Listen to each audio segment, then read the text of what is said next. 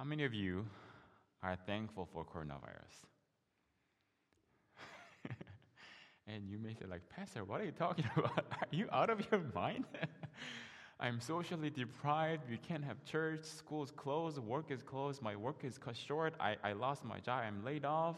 I don't know what to do. I don't have paycheck for next week, next month. I don't know what's going on. What are you talking about? Thankful for coronavirus? Yes. That sounds crazy. That sounds paradoxical.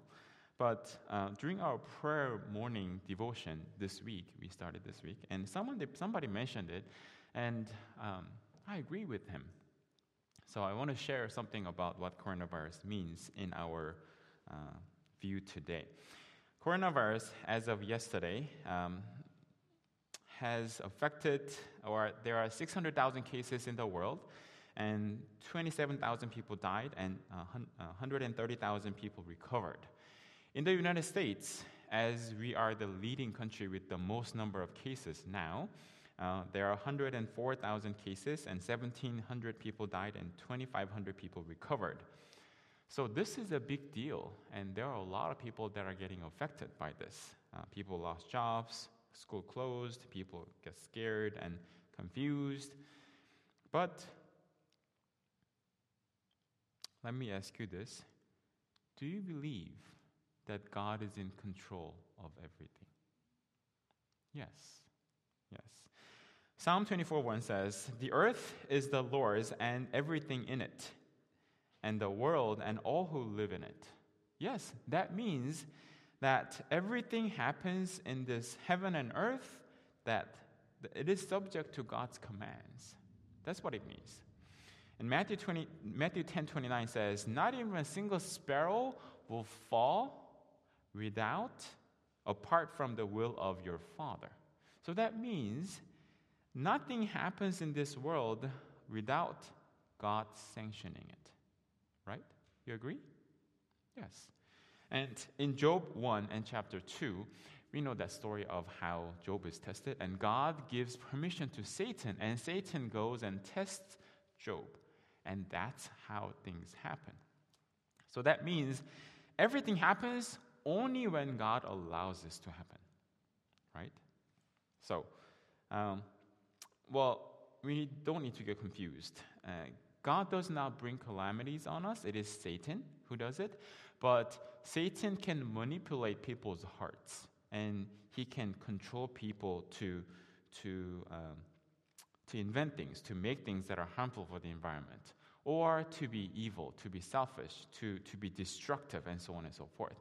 But in the end, God is still in control. Remember the story of Revelation chapter 7, where angels are holding the four winds of the four corners of the earth, and God sends another angel, says that, "Do not let the winds blow until I seal people, God's people, until the end, so that the winds will not blow on the trees, and the seal, God's people will be sealed on their forehead for the servant of God." So we know that God is in control, and nothing will happen without God allowing it to happen. So then, if God is in control, why does this happen? Why did this happen?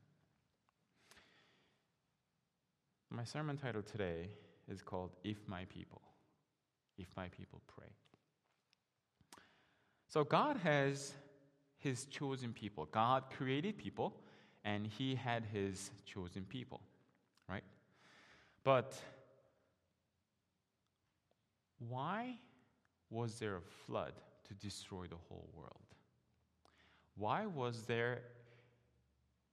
were God's people captured in bondage in Egypt for 400 years?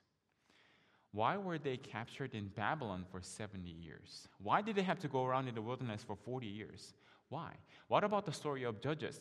That God will raise a judge and he will deliver God's people, but then they forget about God and they go into idolatry, so then they are captured into another country as a slave, and God will raise another judge and go back and forth. Why that history? Why that happened? If you read the story of the Bible, there are many times that God's people go through suffering. and God's people abandoned? What about 3.5 years of famine in the time of Elijah? What about the captivity in Babylon? And all those things happened because of a reason. Even though they were God's chosen people, those things happened. And every time that happened, God's name is mocked, and his people suffered, his city destroyed. And it was just a disaster. But those things God allowed. Why? 1 Chronicles chapter 7, verses 13 and 14. If I shut up heaven that there is no rain, or if I command the locusts to devour the land, or if I send pestilence among my people, if my people, which are called by my name, shall humble themselves and pray and seek my face and turn from their wicked ways, then will I hear from heaven, and I will forgive their sin, and I will heal their land. This is what God tells Solomon after the dedication of the temple. But we need to pay attention to the verse here. It says, if I shut up heaven, no rain. Did that happen in the history of Israel? Yes. There was no rain for 3.5 years. And people perished. A lot of people suffered because of that. If that happens, or if there are locusts devouring the land. If you read the Bible, that happened a lot of times, like in the 10 plagues in Egypt, one of them. But there are other times that happen too. What about if I send pestilence among my people, and God's people suffered, and a lot of people died because of that? When that happens, what are we to do? The Bible says, if my people pray, if my people humble themselves, turn their face, and seek my face, and turn from their wicked ways, then I will hear and forgive their sins, and I will heal their land. This means that God's people who are called by his name were not praying. Is that true?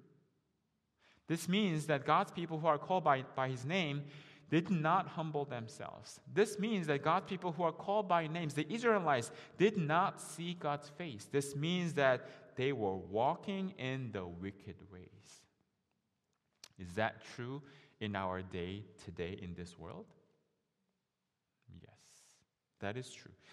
But as a matter of fact, is that true in our lives? Is that what's happening in our lives, in our families? It took the whole nation of Israel 70 years in Babylon before they could turn back to God and Jerusalem rebuilt. It took Israelites 400 years in slavery in Egypt, in pain and in agony, to convert to God. It took Israelites to wander around for 40 years before they could go and enter into the promised land. Actually, it was their choice. They could have gone in without wasting 40 years. But because they didn't listen, because they refused to go in, and God had to say, you know what? You have to wander around for 40 years. And your generation will die off in the wilderness, and your children will go in. Friends, it is our call, whether we choose to listen to God and be saved in our generation, or God will say, you know what? Maybe your generation is not ready. Maybe you are not ready. We have to wait for the next generation so that I can save them. It is up to us. It is up to us. Will we wander around in the wilderness for the next generation, or will we enter into the promised land now? There was a Facebook post that I wanted to show you. It read something like this. If you can show it. It says, no movies, no concerts, no sporting events, no restaurant, no social gathering, limited workload, except for the healthcare providers. They have a lot more workload. But now I have cleared your schedule. Can we talk now? That's what God says. This is kind of funny, but there's truth in it.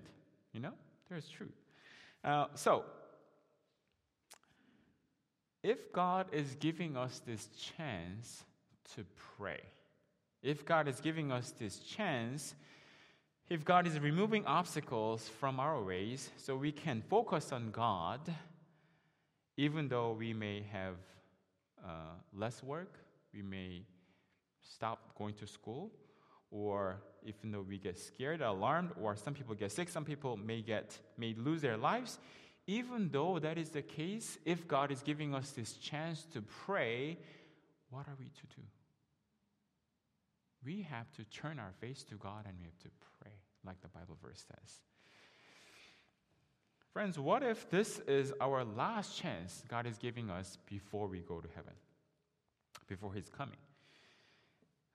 This week, my kids and I, my family, we had a great time of question and answer. They asked questions like, so Dad, how can I accept Jesus in my heart?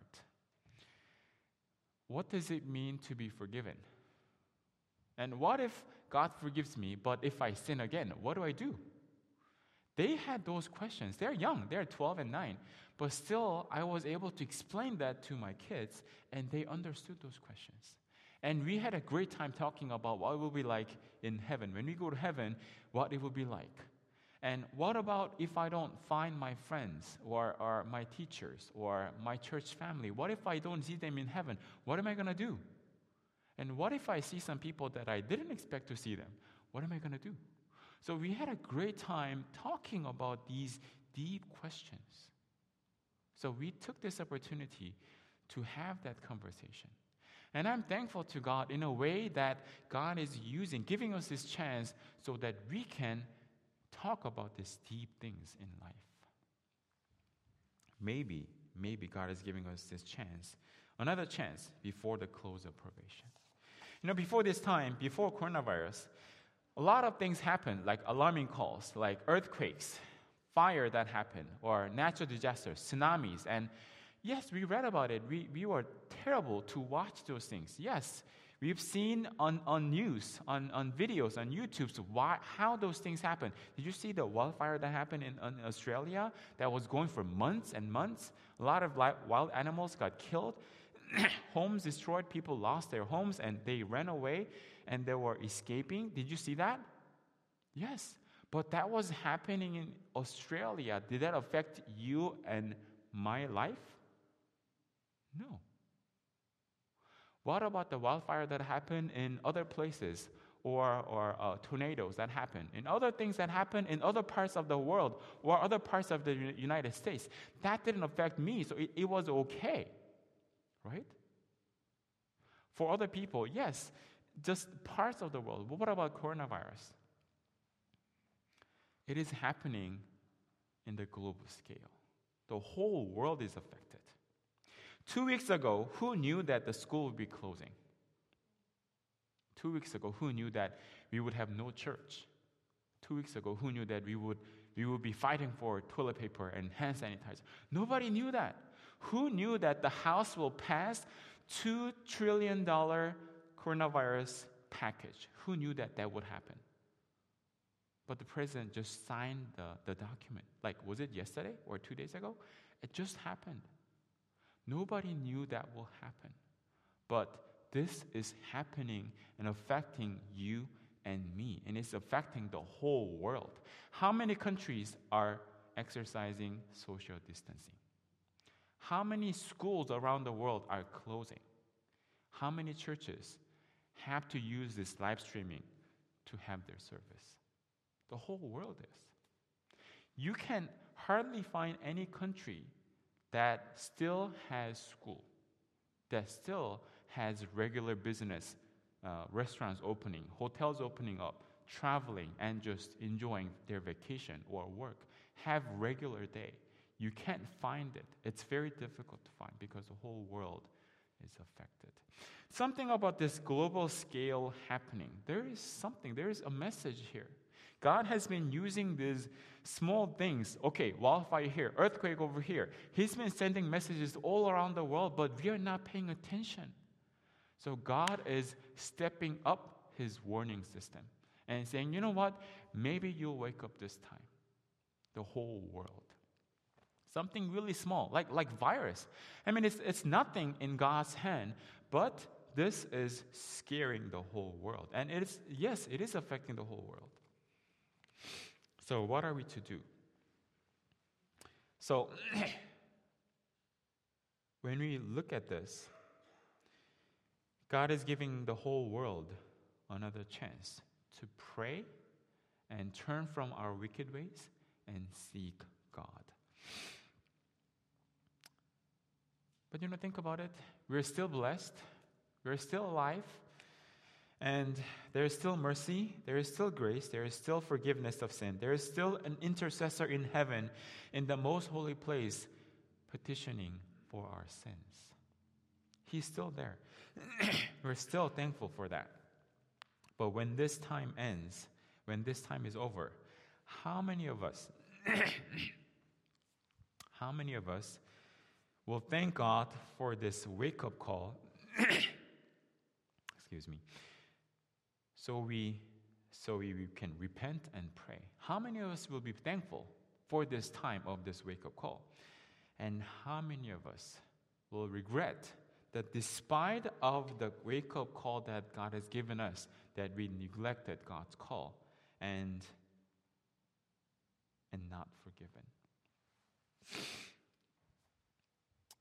This coronavirus, this may get better in due time, and everything will go back to normal. Restaurants will open, movie theaters will open, and people will start to joke and have fun and forget about all this. Will we also forget about what's happening around us? Will we forget about God? Will we just go back to normal life again? You know what? That happened, but that passed. Now everything is okay again. Will we do that? What are we going to do? Will we strengthen our faith even after this ends? During our morning prayer group, I'm not gonna lie, it's hard to wake up in the morning. 6:15. I'm not a morning person, so it's not that easy. The Sunday night before we first started, so that last Sunday night, I set up my alarm. I set up 5 alarms, like 5:30, 5:45, 5:50. I set up everything. I went to sleep that night. I had a dream. My dream, guess what my dream was? My dream was that I slept through my alarm. I didn't wake up. And everyone who called in were like, "Where is the pastor?" And when I woke up, it was like 5:30, 5:45. I was like, okay. I didn't sleep through the night. I didn't sleep through the alarm. But it's not easy. But when I woke up and had the morning prayer devotion, it was such a blessing. It was a great blessing. And I'm going to share a couple things from the quotations that I read. And I want to share it on the screen with you. Prayer, page 9, paragraph 4, it says, "When you rise in the morning, kneel at your bedside and ask God to give you strength to fulfill the duties of the day and to meet its temptations." So that's what it says. When you wake up in the morning, when you pray and ask God to give you strength to meet its temptations that day, the promise is that God is going to bless you, surround you with God's power, strength, His Holy Spirit, so that your temptations that you face each day will be weakened. You will have strength to meet your temptations. Next paragraph. When we feel that we need the presence of Christ at every step, Satan will have little opportunity to intrude his temptations. So yes, those seemingly plain, quotations that we have so many times in our lives. When I read those and I spent time praying over the phone, over the conference call, this week, I'm a pastor, but still I have a lot of temptations that challenges me. Satan does not leave me alone just because I'm a pastor, So he will bring his snares, his temptation every single day, every time.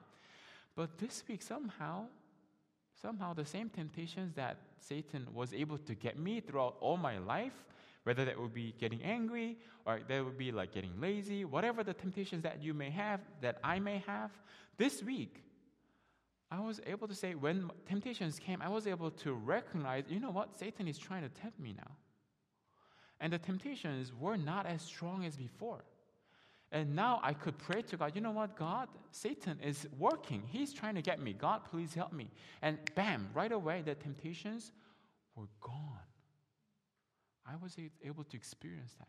Not that I didn't experience that before, but this week was very special. Temptations had no power on me. Praise God. So, the prayer life that I was able to experience through this morning prayer, it's been so powerful. And I encourage you, I challenge you. You don't have to wake up at 6:15 to join this group. I'm asking that I want you to experience the same thing in your life. Have a prayer in the morning, whether it would be during noon, during the day, at night, whatever that may be. Have a prayer time with God. Ask God to surround you with His power, and He will do so as we have read today. He is going to give you that power. Now,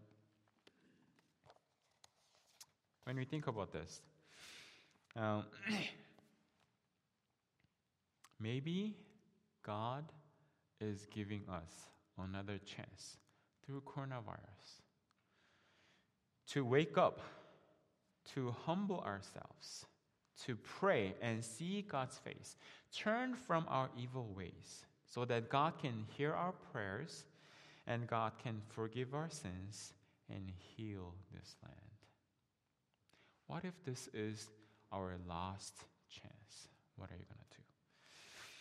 Yes, He's coming soon, but we need to pray so that God can extend His time, so that more people can be saved. More people can have God's seal on their hands and on their forehead. Would you like to turn around and humble yourself and pray and seek His face and turn from your wicked ways? Would you ask God to hear our prayers and forgive our sins and heal our land? How many of you want to do that? And I pray that God will give us this chance to pray, and we will take this chance to turn our ways to God and pray. So that when this ends, we can praise God and say, you know what, God, coronavirus was terrible. It affected many people. Many people went through a terrible time and pain, and a lot of people lost their family members. But because of that, I'm saved. I don't want us to say that, you know what, coronavirus was an alarming call. Yes, I was scared and I turned back to God. But after that, I lost the sense and I went back to the normal life. I don't want that to be our story. I pray that we would learn from the mistakes of the history of Israel. Pray that we would go back to God. Bible says, if my people pray, I will heal the land. May God hear our prayers. May God turn our hearts. May God forgive our sins. May we all be ready for His coming. Let us pray. Father God in heaven, thank You for giving us this chance to pray, to turn our hearts, and to seek Your face. Lord, we pray that You please forgive our sins. Help us to be ready for Your soon coming. And help us to pray for our family, for our church, for our country, for this world, so that we can be ready. Satan is getting ready. He's working so hard to deceive one more soul, one more person, trying to tempt and take away the lives of the souls that You have bought with Your precious blood. Lord, help us to be awakened from our sleep. Help us to trim our lambs. Help us to prepare the oil. Help us to be ready for Your soon coming. Bless us now, we pray in Jesus' name. Amen. Praise team, please come on up.